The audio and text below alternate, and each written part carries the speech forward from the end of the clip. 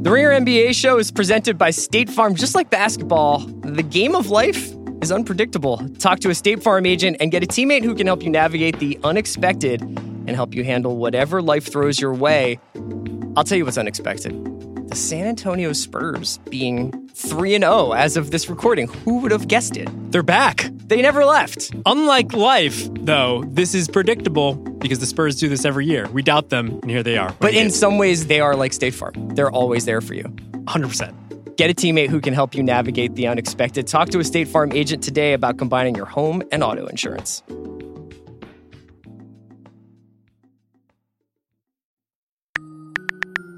Basketball is very good. Karl Towns is holding Andrew Wiggins back. The Pacers don't miss Victor Oladipo. The Suns' offense should run through Aaron Baines. Basketball is very good. Hello, and welcome to the Ringer NBA show. It's Group Chat. Yeah. It's Justin Verrier and Chris Ryan. Soon we'll be joined by Jonathan Tjarks. Isaac Lee is on the decks today. And we have a lot of stuff to get through, including all my basketball reference slider heads coming out of the woodwork for Anthony Davis last night. He's back. It hasn't been since before Pearl Harbor that like a guy did what he did last night. Is that right? Playing through a debilitating shoulder injury that cost him all of 2 minutes on the floor. Anthony Davis went off last night against the Grizzlies. We also have to touch on Trae Young rolling his ankle after really just being, as Kevin O'Connor talks about today, just kind of like this Steve Nash, Steph Curry hybrid for the first few games of the season. He'll be back soon enough, we hope. We are also going to talk about the Mavs. We'll talk about some things that we've loved to see this season and things we've hated to see this season so far. But Justin, I wanted to start today. Hi. Hello. I want to talk a little bit about the Warriors because they've gone through this kind of mini identity crisis over the last couple of days, or the last week or so. Since the season started, they opened their season with two really bad losses. And after those losses, to paraphrase both Steve Kerr and Draymond Green, they were like, we're really screwed. Steve Kerr was like, this is the new reality. We're going to get our asses kicked some nights. And Draymond Green was like, we suck right now. Now, they won a game after that. I believe they beat the Suns. They beat the Pelicans. And they beat the Pelicans in New Orleans. Tough road win. And Steph came out and was like, Steph already started chirping about nobody believes in us, which is fine. It's good. But the people who didn't believe in you or the people who were being really candid were Dre and Steve Kerr. It wasn't like Tim Kawakami, you know? So I thought the interesting thing here was that like the Warriors were their own take artists for a couple of days there. Mm-hmm. But it got me thinking a lot about where they're at and the price that they're paying for the 5 years of excellence that they went through. About 5, right? Mm-hmm. And I wonder whether or not this is one of the first bills due in the player movement era, you know, and how hard it's going to be for teams. All these teams that we see that are like, you know, the Bucks, the Sixers, the Clippers, the Lakers that we see ascending here, how hard it's going to be to keep this stuff sustainable for more than 2-3 seasons. Yeah, I mean, they're an interesting case because once they grabbed D'Angelo Russell in what ended up being a sign and trade for Kevin Durant, it was widely presumed that it was only an asset grab. Sure. That was just like... And it could still be. Yeah, right. It could still be. There's only so much available land. You take as much as you can get and you figure it out later. I feel like we had, since that happened, talked ourselves into them as a contender, or now we're talking ourselves into, at the very least, we're starting to see that perhaps they just don't have enough to be that team that they used to be. Steph can only do so much. Draymond can only do so much, especially if he has to play power forward when they have all this money wrapped up in their center rotation. I think I'm back to the start of things where it's like, this is probably a bridge year. Mm-hmm. That this is probably a 2-year process and whatever happens here. Right, because they have something like 140 committed to those 4 guys in 2020, 2021, right? And they're hard capped, so they really can't do much. That's why they can't add more players in order to help themselves out right now. And, I mean, they're waiting on Clay. Yeah. Who obviously is a bigger part than we ever realized. We knew he was good, but at this point, like, their defense has been atrocious. They gave up 141 and I think 122 in consecutive games. Yeah, and the Clay thing can't be, his value is only like multiplying. Over the course of the season, we'll really see how important Klay Thompson is. Because I think that if they had him, you're talking about the 4 or 5 seed probably. To not put too fine a point. Maybe 6, 7. But like I think that he would make their biggest weakness, he would take care of that in a lot of ways, the perimeter defense. I kept thinking, obviously, I'm a Sixers fan, but I was thinking a lot about the Sixers in relationship to this because in a lot of ways, this is like what's happening in the Warriors is almost like a weird inversion of the process. Like the process was all about you wait and you slog through these tough seasons and you get as many of these shots at possibly franchise-changing players. And that's the price you pay is like this awful basketball for a couple of years and feeling like you're the punchline of the league. And it essentially that feeling of being picked on or that feeling of nobody understanding what we were trying to accomplish is what created like the fandom around the Sixers that we see today. That kind of like, and this sort of almost like religious belief in like how you go about doing things. And now the Sixers are reaping the rewards for that. You know what I mean? And they have a window right now to go after the title. The Warriors, in a weird way, are almost now on the other side of that. They're paying the bill for their success. And credit to Bob Myers for not trading Clay or not trading Draymond and saying like, okay, we're going to tear this down, but we're going to keep Steph to like sell tickets in the new building, but we're going to try and replenish our assets. Do you see the kind of correlation I'm making there, though? Yeah, I guess it ultimately comes down to how we view them as an entertainment product as well. Yeah. Like, are we more interested in the Warriors now because they're fallible and they are kind of riding the rails a little bit? Yeah, I mean, I think that their talent level is a little low to be entertaining.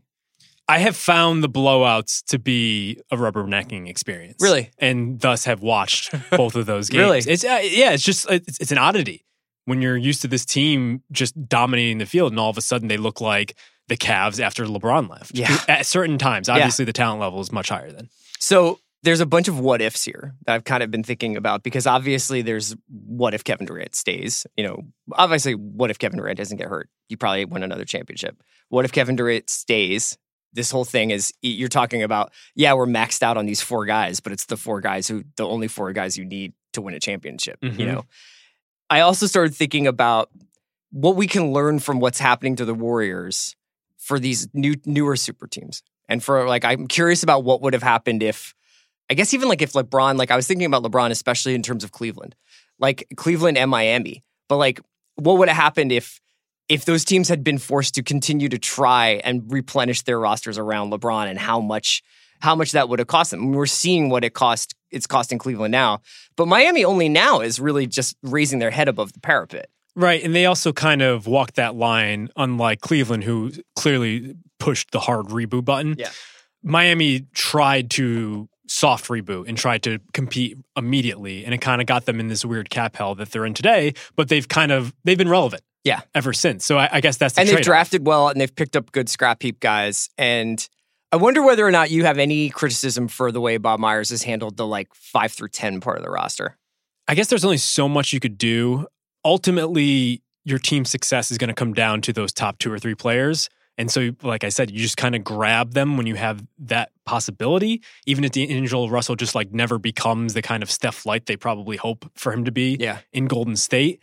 He's still a guy that would be attractive to a team like the Timberwolves, for instance. And what can you get for him in order to replenish your roster? I just think, in a way, they kind of did things the right way because a lot of the roster spots around these guys, they filled with young guys. And if you're going to take a risk, why not take a risk on draft picks and guys who probably didn't get as much of a shot? And you just hope that they can be something, especially next to a guy like Draymond, a guy like Steph, who have historically just brought out the best in guys. Yeah, I mean, I'm in no way suggesting that Myers should have done something like some major reconstructive surgery on this roster that included the core players.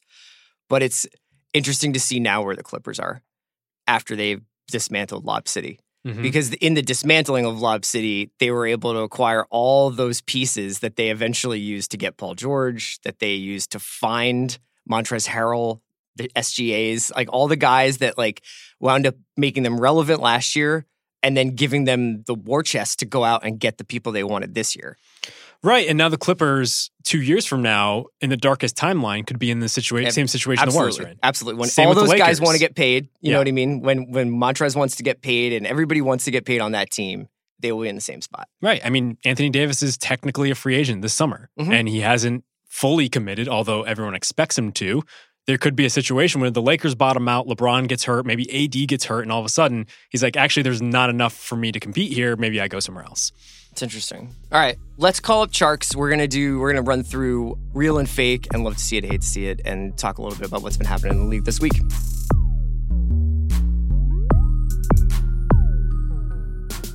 All right, now we are joined by the Ringer's Jonathan Tjarks. John, what's up, man? Nothing too much. Back in the groove of the season. It's exciting. Yeah. Well, we wanted to start off. We're going to talk about real or fake. The things from the first week of the season. What's real? What's fake? And this is a good time to talk about whether or not it's real or fake that Anthony Davis is already walking away with the MVP award 1 week into the season. Justin, you probably have spent the most time out of anybody I know watching Anthony Davis, just out of professional obligation. Unfortunately, yeah. So what did you think of his performance last night, which was against the Memphis Grizzlies? He scored 40 points in 31 minutes. He had 20 rebounds. He had 2 block shots. He went 26 for 27 from the charity stripe and looked like a god, honestly. Like, literally played every single position you could play on a basketball floor, did every single thing you could ask a basketball player to do, and did it well. Yeah, this really crystallizes the Anthony Davis experience as I've known it over the past few years. One of the first games that I ever had to cover, I actually had to do it from afar, was, I believe, his best game to date. I think he had 51 or 52 and 20 rebounds against the Detroit Pistons, a team that he just loves to stomp on. And it was one of the most incredible things I've seen. It's just, he just has this way of when he's in the zone, everything goes. He has that soft floater. It's just like an automatic shot. And obviously on the defensive end, he can be a monster whenever he's engaged.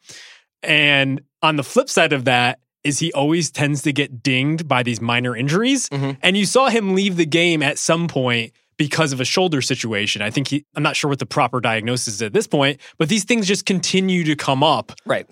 Because this is just how he is. I don't know if it's his body, whatever. Let me ask you this. As somebody who's been around Davis in that scenario, it seems crazy to look at the line last night and talk about whether or not he is fragile at all. But does he overnurse stuff? Does he walk off the floor and go back to the locker room at the slightest sign of trouble? And does that even matter? I think it's a little both. Okay. I think that, yeah, there's something with his body that perhaps is just more susceptible to nagging injuries. Mm-hmm. I think also, if you were to ask, Pelicans employees, if you gave them truth serum, they'd probably say that maybe he doesn't play through as much as he probably should have. I think he got a lot of cover from the Pelican situation because everybody was ready to blame everybody else for things. Sure. But there were a lot of times where when things weren't going well, he would just take his foot off the pedal and kind of coast for a while. Uh-huh. And I think that's the biggest difference I've seen from him with the Lakers. He seems fully engaged, and the Lakers, including LeBron James, all seem like they're willing to take their cues from him. Yeah, John, that was the thing that jumped out at me last night was on some super teams, you're just kind of oh, how are we going to guard all these different talented players? With the Lakers, even last night, Davis did what he did partially because he was being tripled. You know what I mean? The reason he went to the line and shot 27 shots is because every time he got in the post, the Grizzlies sent it was the Baltimore Ravens. They just sent everybody at the ball. Yeah, my guy Jaren Jackson played 15 minutes last night because he got 5 fouls going up against AD. Did you see? Have you seen anything different in Davis this season than previous seasons? I don't know. I think it's been a slow process for him. I wrote an article in the preseason kind of talking about how he's grown his game over time. And last year was really the first year we saw the playmaking, really good 3-point shooting. And Davis, it just took him, I guess this is his 7th year in the league now. Yeah, and a guy that size came into the league super raw. And it's really impressive to watch him just add things to his game each and every year. And I think now we're kind of seeing the fully formed product. Because when AD's passing, when AD's shooting and getting to the rim at will, there's not much you can do. Yeah, and I would say, the Lakers and the Grizz were pretty much locked up through about 3 into a little bit into the third quarter, and then the Lakers went on this really absurd run, powered mostly by AD, and honestly powered a lot by his ability to get to the line. And it was very old school. It wasn't the way some people knock Harden for hunting for fouls. Uh-huh. It was I can get up there. So just give me the ball down low and I will I will absorb all this contact and they're just going to have to call it. Yeah, if you talk to a lot of people who have been around the game and just like analysts, they will often tell you the difference between a good player and a great player is one that can get to the line. Yeah. Because you could generate just easy points for yourselves, and Davis is obviously a good enough shooter to take advantage of that. He's not going to be like a Dwight Howard back in the day where you put him on the line, he might only shoot 50%. He's still a good shooter, and I think that's especially important because his three-point shot hasn't always been as consistent as I think a lot of people have expected. That's the one flaw in his line from last night, 0 for 2. But at the same time, like, if they're able to continue to pair Davis with a traditional center and not really lose enough from it, I think it's fine. Although I will say, just like the one nagging question I have going forward is it still not better for Davis to play more 5? Because as we saw last Friday against the Jazz, as soon as they went to that sort of lineup, they made sense in a way that they still kind of don't with a Dwight or a McGee on the floor. Yeah, I mean, John, I don't know if you got a chance to watch this specific Grizz-Lakers game, because I know you've been watching a lot of Mavericks this week, but what did you think of like the way the Lakers as a team were playing, and especially like how LeBron is operating in this new Anthony Davis reality?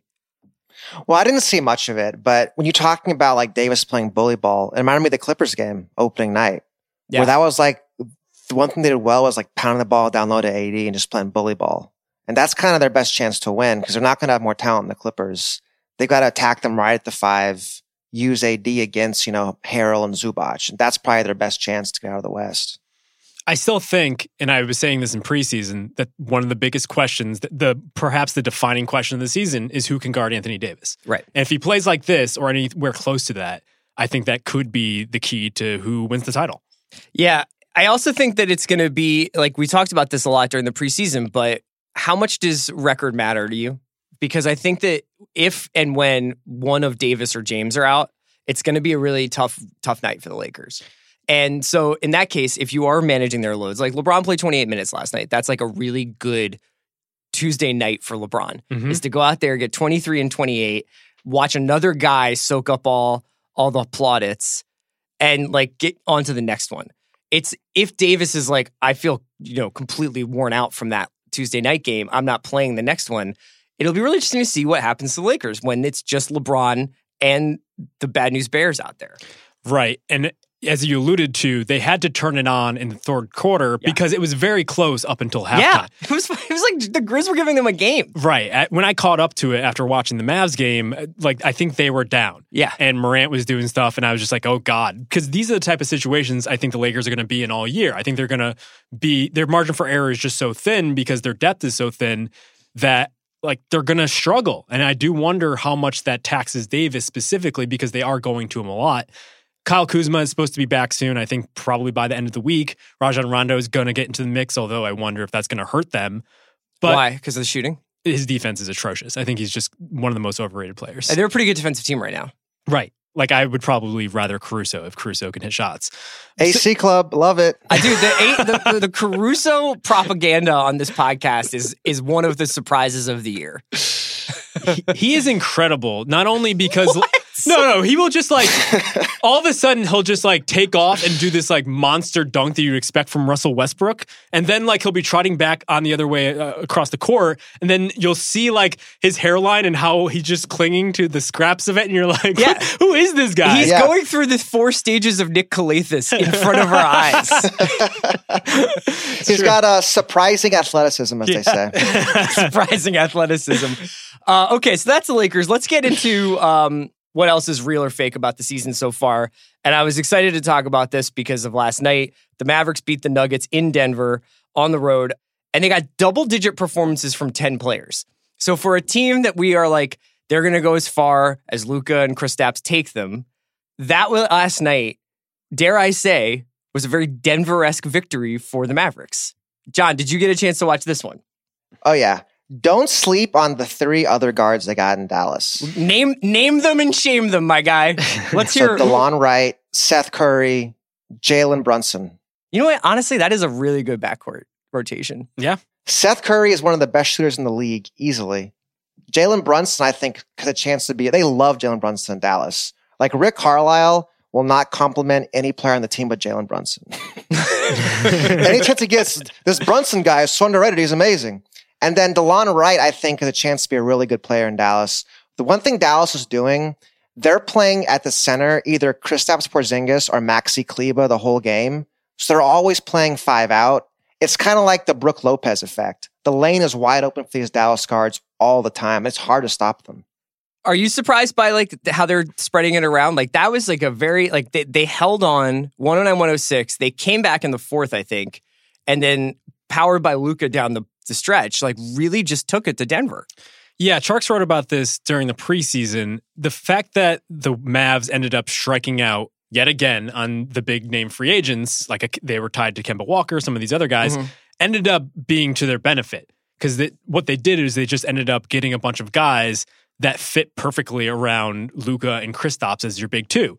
And you've seen the impact just having Kristaps has had on the floor, just on Luka and just the team. Like, he is just a monster at the rim. I think he got 14 boards. Right. And I think he had 5 blocks against the Pelicans the other night. It's just, he's giant and he has good timing. And so he'll be a deterrent there.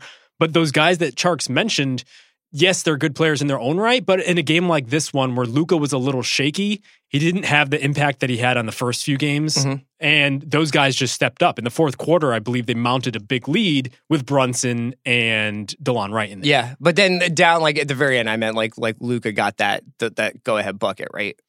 Yeah. He had the layup at the end of the game, driving to the rim. And this is an interesting tension, I think, with the Mavs in general. It does everything good that they're going to get is going to come via Luka. The team is built around Luka. I do wonder, like, yes, he's incredible and makes these like ridiculous circus shots, especially in crunch time. Though you've seen it already this season, where sometimes he'll make them and it'll be amazing and everyone will celebrate, and other times I'm just like, this is Justin's skepticism. This is like Justin kind of rounded the corner. How dare you? Come on, let's do it. It's hero ball, and I think eventually it's going to bear out that that's not the best shot. He was 3 for 12 last night. It wasn't like he took too many shots. You think he was taking too many bad shots? No, he plays within himself. I'm saying specifically at the end of games, it tends to go. That is fair. He takes some kind of goofy shots, but really it's not hero ball, it's hardened ball. That's what he's playing. Ooh, I like it. I like that spin on it. Yeah. And the one thing he does, which is going to drive opponents crazy all season, is Luka can sell a call like it's no one's business. Like if he's missing he learned shots from the Jedi Master. He's going right to the line. He's going to slow down his drives, throw his body out, kick his legs out, and cry for a foul call. And he gets it a lot of the time. Yeah, I don't know. So have you always kind of had like a note of skepticism about Luka? Because I think that like he became a cult very fast. You know, Justin, can you even work at the Ringer and be a Luka skeptic? I thought that was not allowed. I am skeptical of when we instantly dub guys just like the next best player in the league, first with Luka and then with Zion. Right. I can't deny that both players are incredible and they have bright futures in the league. I'm talking about specifically this season and at this point in Luka's career, it does feel like he's fighting against, yes, he could do everything, but should he do everything? And is his worst impulse the fact that he thinks he could do everything? Interesting. I will say this too, on terms of with Luka. I hate to even mention this, but he has a tendency to hunt triple doubles in a very Westbrook-like fashion that I think people don't really know yet nationally. But it was pretty egregious in the Portland game. He was at 9 assists in the fourth quarter, and he would not shoot the ball. Oh, come on. He was like, all right, get that 10th assist. So, like, I mean, this guy's the next, what's his name? Who's the guy from the Cavs? That Ricky Davis? He's the next Ricky Davis. Ricky Davis? Yeah. So wait, hold on. Luka went from being like God Luka, like, please take my firstborn, to now we're worried he's maybe hunting for fouls, to now he's the new Ricky Davis? I'm just giving it to you straight, I'm not mad at it. You got to get your stats. It's no big deal. I just can't believe how public opinion will just shift with the changing of the winds. We'll be back with more real or fake, but first, a word from our sponsors. Today's episode of the Ringer NBA Show Group Chat is brought to you by FanDuel. There are always more ways to win on FanDuel Sportsbook, and it's easy to get your winnings when you want them with FanDuel Sportsbook's cash-out feature, You can end your bet early and claim your cash with the push of a button. Plus, FanDuel's fast payouts mean you can get your winnings in your pocket in as little as 24 hours. Money lines, spreads, totals, parlays, props, teasers, and more. FanDuel Sportsbook has tons of bet types available every single day. Plus, they always offer unique betting promos to spice up game day, like boosted odds, score bonuses, and parlay insurance. With so much to bet on across 17 different sports, FanDuel Sportsbook is sure to have a wager that's right for you. And best of all, you can place your first bet on FanDuel Sportsbook risk-free. If you lose, you'll get a refund of up to $500 in site credit. Just download the FanDuel Sportsbook app with promo code RINGERNBA to bet from anywhere in New Jersey, Pennsylvania, West Virginia, or Indiana. If you lose your bet within 7 days of signing up, FanDuel Sportsbook will give you a refund of up to $500 in site credit. That's promo code RINGERNBA, RINGERNBA. 21 and older and present in New Jersey, Pennsylvania, West Virginia, or Indiana. First online wager only. Site credit expires in 14 days. Cash out not available in all markets. Terms apply. If you have a gambling problem, call 1-800-GAMBLER, or in West Virginia, visit www.1800gambler.net, or in Indiana, call 1-800-9-WITH-IT. Today's Ringer NBA show is also brought to you by Privacy.com. When it's game day, you can't be fumbling your wallet to pay for the food order.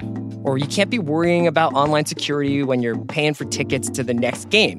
Privacy.com is the best way to pay for anything online because it keeps your identity totally safe and secure. Privacy.com is different because it uses virtual cards instead of real ones. This is a free tool that will help you manage your financial life online without sharing your real banking information.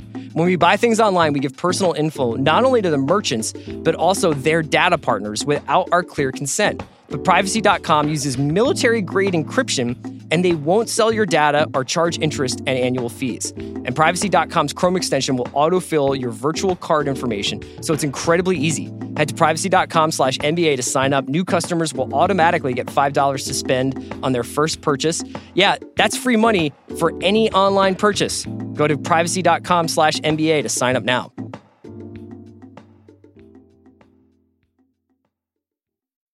Let's talk about what else is real or fake from this first week of the season. I wanted to ask you guys what you thought of the Suns, who have already been through like seemingly a season's worth of ups and downs. They lost their last year's number 1 draft pick, DeAndre Ayton, to a suspension for use or illegal use of a diuretic, I guess. Mm-hmm. Not going to speculate about what that's all about, but he's out for a while. Right. But they're 2-2. They have a top 11 offense and a top 10 defense. Obviously, this is the smallest sample size you can possibly have. The Rubio signing, which a lot of people were very skeptical about, it looks like it was exactly what they needed. Now, I don't know whether or not they can be a competitive team when Kelly Oubre is the second option. But now, they look they're pretty fun. And I wonder whether or not there was a little bit of addition by subtraction for this team over the offseason. Losing the ghost of Josh Jackson, who obviously is not currently in the NBA. Yeah, in the G League. Yeah, he's banished. in the G League. Banished. And TJ Warren, who went to the Pacers and accumulated a lot of interesting young pieces and were a little bit of a cautionary tale for maybe like a Hawks or some other team coming up who have like 7 really interesting young guys. Who's going to be the one? Right, the Magic. Yeah, and it's like, oh, sometimes that can get a little confusing for everybody. It seems like they have Booker and Oubre to put in the points and Ayton when he's there, and everybody else knows how to make a team work. Does that sound like a fair assessment? And do you think that the Suns are real or fake at this point? Yeah, I mean, the Thunder model only works when you draft 3 MVPs. 3 generational talents, yeah. Yeah, not Cam Johnson. But I do think they got a bunch of adults in the room. Tyler Johnson, yeah. Yeah, I think Ricky Rubio is a big one. Aaron Baines is also someone who will just like put guys on their asses, and I feel like played for 2 pretty like he's good, mature, he's a good player. Responsible organizations. Yeah, I think he's the type of player, along with Rubio, that they need, who will set just an emotional tone, because I think Booker can kind of like drift a little bit and can get into his own like scoring and be a little bit of a whiner. Yeah. And it does feel like... Is that entirely based on him complaining about getting doubled in pickup? Or is that just like... No, it's just years of watching him just like complain about fouls. But I do feel like Rubio, Baines, these sort of guys, I don't know, there seems to be something different. And obviously Monty Williams is a coach there, and he traditionally has been, at least with the Pelicans, a guy who will automatically raise your floor, if not your ceiling. Okay, so John, what are you seeing from the Suns so far? Yeah, I mean, I think it's exactly what y'all have been saying. If you go back and look at their last 2 drafts with their new front office, they've clearly gone the opposite way. So the last 2 years, they drafted a really old, really good shooter, Mikal Bridges, and then Cam Johnson. So it's like the opposite of Josh Jackson. So they kind of like overcorrected. They said, we have our main guys, we have Booker and Ayton, and then everybody else we're going to bring in is going to be an older player. They can play within a role, they can play within a system. So now they have like a culture and a professional structure. And even if they don't make the playoffs, I think this allows them to develop Ayton and Booker because those are going to be your 2 guys going forward. And I think that really, there's hope in Phoenix the first time in a long time. Do you guys know if the GOAT is still there? So they still, obviously Arnovitz had that offseason piece about like the state of the Suns organization. And there was something about like a goat wandering around the offices taking craps in the corner. Right. I think that it was like to celebrate something. It was like a joke about like, you're the GOAT now. And they put it in Ryan McDonough's office. And as they were waiting for him to enter the office, the goat defecated all over the office. I mean, that's not a good place for a goat anyways. Phoenix is too hot for a goat. Gotta get him out of there. But the thing is, you guys ever see that movie Bull Durham? Yeah. I would hope so. Yeah. It's like the fungus in the shower shoes.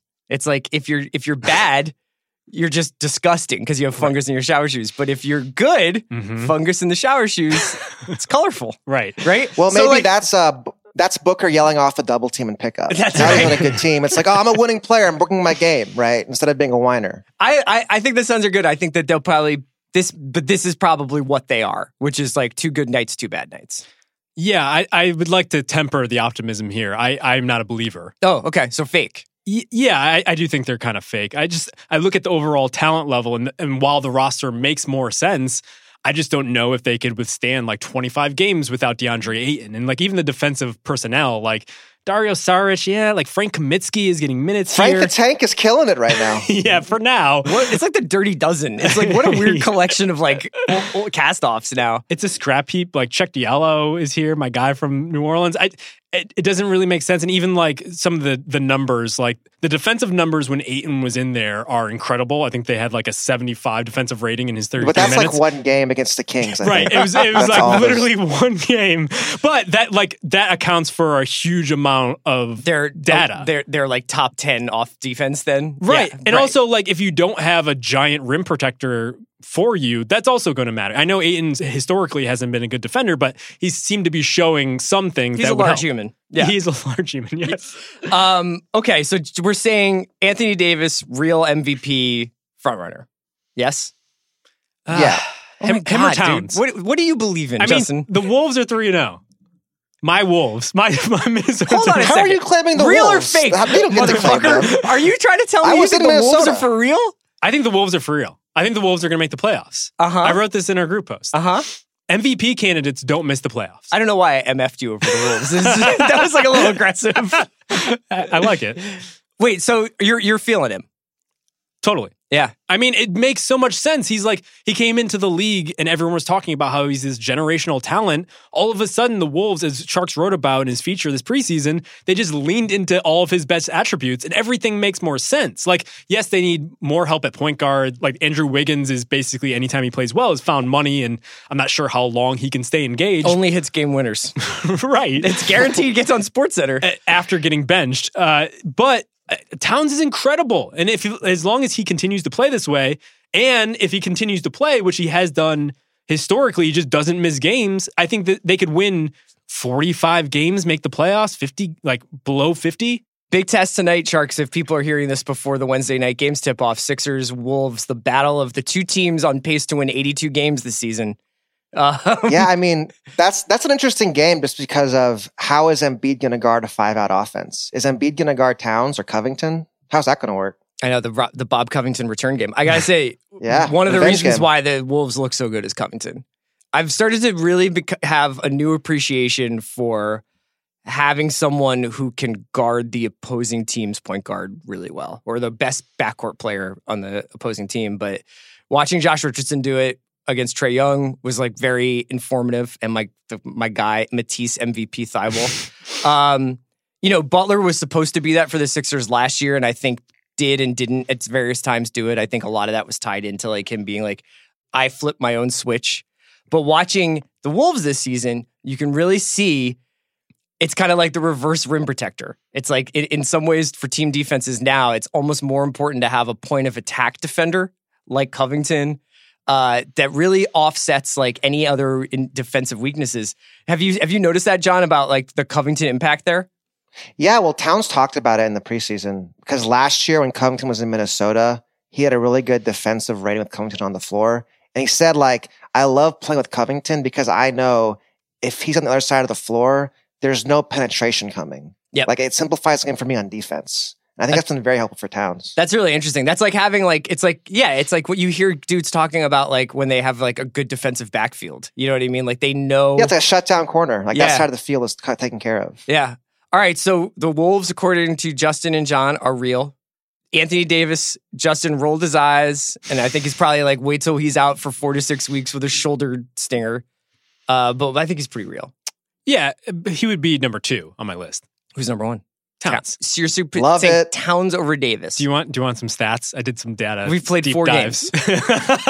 We've played. Hey, the stats are the stats, though. Okay, so Towns is averaging 32 points, 13.3 rebounds, 5 assists, 51.7% from the 3-point line. No player in history has ever averaged 30, 10, 5, and 40 from 3-point line, and that is just like completely within the realm of possibility. I would expect him to do that this year. 40 is high, but he did it last year. Say those again. Say those stats again. 30 points, 10 rebounds, 5 assists, 40% from 3. That's pretty good. That's incredible. And he could do it. The other numbers to look at, so Towns is shooting 9.7 threes a game and getting 9 free throws a game. He is? It's incredible. Isn't that insane? He's jacking like Steph. Wow. He's playing like, it's like Brooke Lopez, but 30 points a game. Is the 9 3-point attempts a game going to stick? I think so. From when I talked to Minnesota, they're like, green light Karl Towns. Do whatever you want to do. He's their best 3-point shooter, and he's one of the better 3-point shooters in the league. And then he goes down low and he looks like Tim Duncan in 05 or whatever, right? When he needs to. Okay, so those are our real or fake. The season's just started, and John and Justin and I, we have our own personal preferences. So we want to talk a little bit about what we love to see, what we hate to see. And I want to start to say that you hate to see Tyler Hero become Klay Thompson. And you hate to see it because I was wrong. Okay, I was wrong about this guy. I thought all you dudes were just like going off of 1 or 2 summer league games or preseason games, and that this just happens to be a dude on a hot streak. He looks fucking awesome. Isaac, do we have any like trumpets we could play here to announce this take to the world? Play Danny Boy for my funeral because my takes are going in the ground. Don't listen to me. He scored what 29 points last night. Yeah, against who was it against the Hawks? Right? The Hawks, who are bad when Trae Young is not on the floor. Yeah, that's without true. Trae. But Hero looked awesome. He looked really, really, really sick, and like it was interesting because Butler was back, and this is another team that are going to be very reliant on one great player, but have obviously benefited from years of not having that focal point because I think they know how to play when Jimmy Butler is out or when Jimmy Butler is taking 3/4 of a game off. And to see Dragic out there and to see Bam out there and to see Hero out there. Is it Hero or Hero? I believe it's Hero. That doesn't seem fair. You can't have your last name be Hero. But the SJR puts a little twist on it. Did he just so his nickname is Superhero, right? I guess so. I mean, it's not great, but tell me all about how I was wrong. He has one of the purest shots of this draft class.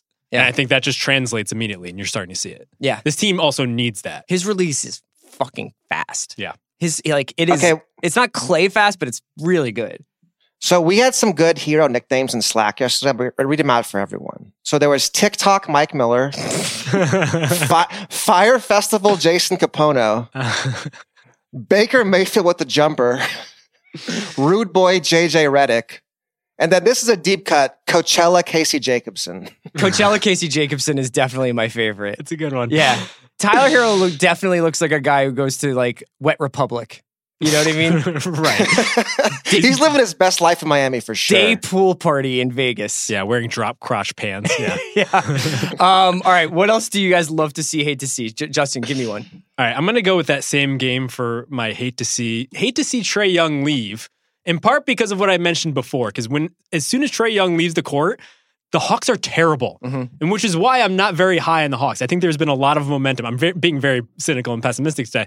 I don't see it. I don't get it, and it doesn't seem like it's going to work this year. Okay, so I do think that part of that is that so much of their offense right now, even other guys' offense on the team, just is completely reliant on what Trae is doing. So it's either Trae stretching the court or Trae getting penetration, throwing lobs, dishing out, making these incredible passes. There's no solution for that. There's no non-Trae solution. I guess we're about to find out because he'll probably miss out. John Collins is doing well. Yeah, he's doing well when he's getting lobs from Trae Young and flushing them. Yeah. Yeah, Collins is the only guy I have confidence in to be able to get his shot and to provide offense. Whereas like a guy like DeAndre Hunter, his numbers are positive. I think he has a positive effect on the floor just because he fills so many different roles. But that's what they drafted him for, to be kind of that fourth piece who will play defense and will be able to hit open shots. Cam Reddish, on the other hand, I'm sorry to say, Isaac, is shooting 22% from the floor. He'll figure it out. I mean, I still believe. James Harden is shooting, I think, 29%. So perhaps there's just like some solace in that it's only a couple games, but he needs to be a significant contributor in offense for that team to work. John, give me a love to see it or a hate to see it. Okay, I'm going to go real deep cut here on love to see. So this guy named Christian Wood. I know all. He plays for the Pistons. You know Christian Wood? Of course I do, brother. The process. Okay. Oh, that's right. He was up there. He's crazy talented. I remember I was at the G League Showcase last year, and I'm watching this 7-foot guy. He's the best athlete on the floor. He's shooting threes, dribbling the ball up the court, taking it off the dribble. It's like, this guy's amazing. Why is he in the G League? I think this is like his 6th team in 5 seasons or something. And he dropped 19 points and 12 boards in the Pacers in 21 minutes the other night. He's a special, special talent. I think he'd have a huge year. Yeah, I think the Pelicans had him toward the end of last season. They had to get rid of him just because they have so many guys. The Pistons had to cut Joe Johnson for him. So there was a thing at training camp who didn't make the team. Wow, the big three wept. Ice Cube's coming at us. Yeah. My love to see it is all my Knicks fans, friends. I love to see you guys. Welcome back. It's funny because I think the conventional wisdom about the Ringer is that we all look like leprechauns sitting at the foot of the big leprechaun Bill Simmons, just breaking down Jason Tatum tape all night long. And the truth is that the Ringer, despite having employees spread far and wide across the country, offices on both coasts, and a lot of different perspectives, is a fucking big New York media organization when you get down to it. Because the loudest, most emotional, most invested people at this company and across the board, I gotta say, man, the Knicks fans, you guys make me love basketball because you're crazy the way you were reacting to Bobby Portis and the way you were reacting to 2-3 games of RJ Barrett. But I love it. I love having the Knicks just briefly matter. The amount of time I've spent reading and talking about David Fizdale's rotations honestly pale in comparison to the amount of time I've spent talking about the Sixers. So congratulations for using your megaphone and turning it up to 11. And now we have to talk about Julius Randle. Justin, talk about the Knicks. Yeah, I feel like there's been a lot of talk around the office about like the point guard rotation specifically. Which guy will get the minutes? Is it Alfred Payton? Is it Dennis Smith Jr.? Is it Frank Ntilikina? But ultimately, this is just a game of Russian roulette. Like nobody actually wins. We just survive to play another day. Tjarks, what do you think about RJ Barrett so far this season? He's been better than I thought he would be. He's stepped in really strong, and I have to agree with you. I hear about the Knicks and the Mets and the Jets constantly. I don't know why. It's horrible. So triggered right now. Yeah, so RJ playing 37 minutes a game, running a lot of point guard, scoring 20 points a game, a 17.3 PRR if that matters to you. Just like immediately looks like an NBA player, which I guess is what you want from a Duke guy. I mean, like there's supposed to be a basement on how those guys play, if not like a high ceiling. Shout out Kyrie Irving. But I usually just assume like dudes who come from Duke are going to be like NBA ready. Jahlil Okafor accepted. I think you're starting to see a little bit of a Kentucky Karl Towns era sort of thing where it's like, yeah, maybe if you have overlapping skills with like the number 2 prospect in the country, maybe don't go to the same school. Yeah. Oh yeah. Interesting. Like he and Zion definitely. RJ and Zion, yeah. Yeah, RJ and Zion definitely butted to the point where Zion was like off the ball a little bit too much and RJ was often criticized for just like dominating the ball a little bit too much. But you're seeing as the Knicks play a little bit more into RJ, this type of things that he can do. Give me another love to see it, here to see it, Justin. Well, mine was back to Anthony Davis, specifically one that you mentioned in our doc here, which is fans just kind of realizing how good this guy is. Mm-hmm. I would say it's different than that. I think it's people want to say that, but he has taken another leap. You love to see the next leap from Anthony Davis. The number 2 MVP candidate. Right. The Walter Mondale of the MVP campaign race. Sure. That sounds about right. That's you're showing your age there, Chris. Walter Mondale I know. I'm references. going deep back into the 80s here, but you think that, like, have you noticed like an appreciable difference between on the attention paid for him, or is it the way that people are talking about him? Because it's not like you couldn't get New Orleans games. Yeah, but I just don't think that while his rise was driven by these sort of like league pass alert moments where he was just doing incredible things, I think it quickly dissipated to the point where it was a lot of just mid-range jumpers and floaters, and he's like putting up a lot of points, but this isn't aesthetically as like just riveting as a lot of people expected. Yeah. Now you're just seeing the same sorts of things. It's just he's playing for the Lakers and way more people care about the Lakers. Yeah, that definitely feels true. I noticed it was sort of interesting to look at Twitter a little bit last night because the Lakers were the sole late game, and that's often like one of the benefits of playing on the West Coast is if you're Portland, if you're one of the LA teams, if you're Golden State, sometimes you're going to have the night slot to yourself and everybody who has Twitter and a television is watching you. The flip side of that is that half the country might have already gone to sleep. So I do kind of wonder whether or not that will impact whether or not people are always catching up with Davis on social media the next day, or how many people are actually going to see those games. I still think he's probably top 2-3 MVP candidate, no matter what. But the other one would be Kawhi, and he's also in LA, so he's going to have to deal with that too. And since he's taking tonight off, he's also going to have to compete against his own load management, right? Right. John, what do you think? What's your last love to see it, hate to see it? I hate to see it. Harrison Barnes in Sacramento. Like, he's the nicest guy in the world. Love him off the court. But as soon as that happened I was like, this is a bad idea. He's going to tank this team. And I think it's happened. It's just tough, man. He's really good at getting people money, and he's just not very good at basketball. It's tough.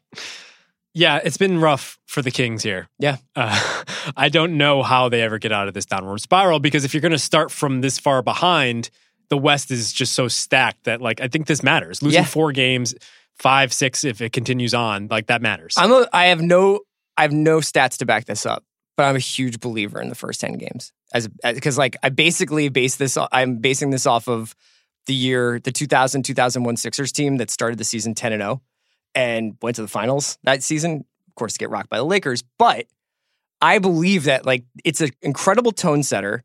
And in the case of, like you're saying, with the Western Conference, where we've seen a game or two separate 6 from 9 in the seeding, the Kings had like their eye on that 8 seed, and that this is going to be really tough. And also like Luke Walton hot seat. Ugh. Yeah, that looks like a terrible move now. There's nothing wrong with Dave Yeager except for the fact that he's Dave Yeager. Yeah, he is Dave Yeager and tends to complain about things publicly and make his organization look bad. Yeah. Can I do one more love to see it? Because my first one was a little weak. No, of course, man. Your first one was fine. Don't you ever say that about yourself. Always get more takes up, Justin. Just get him out there. This one is for you, Chris. Okay. Because what I love to see is Ben Simmons. He's back. Fuck yes. He's back. Yeah. The ghost of LeBron passed, man. Holy shit. There's just like a little bit more room on the floor for him, especially when Embiid didn't play that one game. And it's just, I think he's more engaged. I think it's gotten to him that like he needs to be this locked in defensive player, and he needs to be pushing the ball when he gets it. And he's just really leaning into this idea. Let me tell you something that I've always loved about him. I think he has a chip on his shoulder. Love it. He took a lot of shit this summer. A lot of people being like, when are you going to shoot? What are you going to shoot? He's like, you want to know what? Watch what else I can do. I don't think, is he taking a 3 this season? No. Not in the regular season. No 3s. Who cares? It's the combination of the chip on his shoulder, and then when it comes to being in the open floor, even more so than the previous seasons, it's on some like he's starting to believe shit. Because first of all, he still makes passes nobody else in the league can make. Trae Young, step back, dude. Like Ben Simmons is still making like volleyball touch passes into the post. And I think is basically an unstoppable transition player at this point, and knows I can finish over anybody from any point in the floor. So like that is 2 points once you get ahead of steam. And it's up to you whether you want to foul him in the process or not. He is my favorite NBA player by far right now. I love watching him play. And I think you're right. I think that there is something going on there. I love this journey for you. I'm sure it'll end really well. John, what do you think about Simmons so far this season? I mean, the Al Horford effect is real. Like having a stretch five. I mean, it's just common sense. Like last year, Simmons played with Embiid, Boban, Monroe. There was just no room for him to attack the rim. Now that he has Horford, they're staggering their minutes. Horford's playing with him a lot, and Embiid is resting, and he has room to go. And now, let's just play the Bucks. When does that happen? When's that first Bucks-Sixers game? Yeah, I just want to say... That's going to be the whole season. The Al Horford stuff, I get it. I get it. Yeah. You don't get it unless you just watch him, and you don't get it unless you see him off the floor and see what happens, the difference between watching him on the floor, off the floor. You don't get it until you see a dude just explode when he sets a screen on him, or how he will get like a little play continuing tip to keep the ball up in the air so that another person grabs it in a way that, like, I'm not saying that never happened before, but he just actually does do everything that you don't count on the floor. So you're saying they could trade Embiid now? I'm not saying that. I'm not saying that. Yeah. Chris, I am curious. How do you feel about Milwaukee-Philly right now, that matchup? Do you have any strong opinions? My opinion is that I'm not that scared.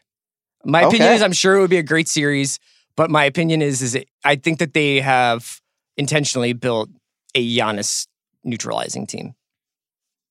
Oh, fighting words. We'll see. I don't know any Milwaukee fans, so I'm sure they'll find me on Twitter. Shout out to the Utah fans. We didn't talk about Utah yet. Should we talk about Utah? No. Okay. For Jonathan Tjarks, for Justin Verrier, I'm Chris Ryan. This has been Group Chat. We'll be back next week. Make sure you're subscribed to the Ringer NBA show. Heat Check on Monday, Mismatch on Tuesday and Thursday, Group Chat on Wednesday. Plus, Bill and Russillo talk about NBA all week. We've got some great videos on our YouTube channel. It's youtube.com/The Ringer. Videos from Kyle Mann, stuff from our Palooza. We'll be having a lot more NBA video this season. And you can read Tjarks on theringer.com, and even sometimes Justin Verrier. Rational conversations. He brushes off the typewriter and gets back in the mix. Thanks to Isaac Lee for producing. We'll talk to you next time. Basketball is very good.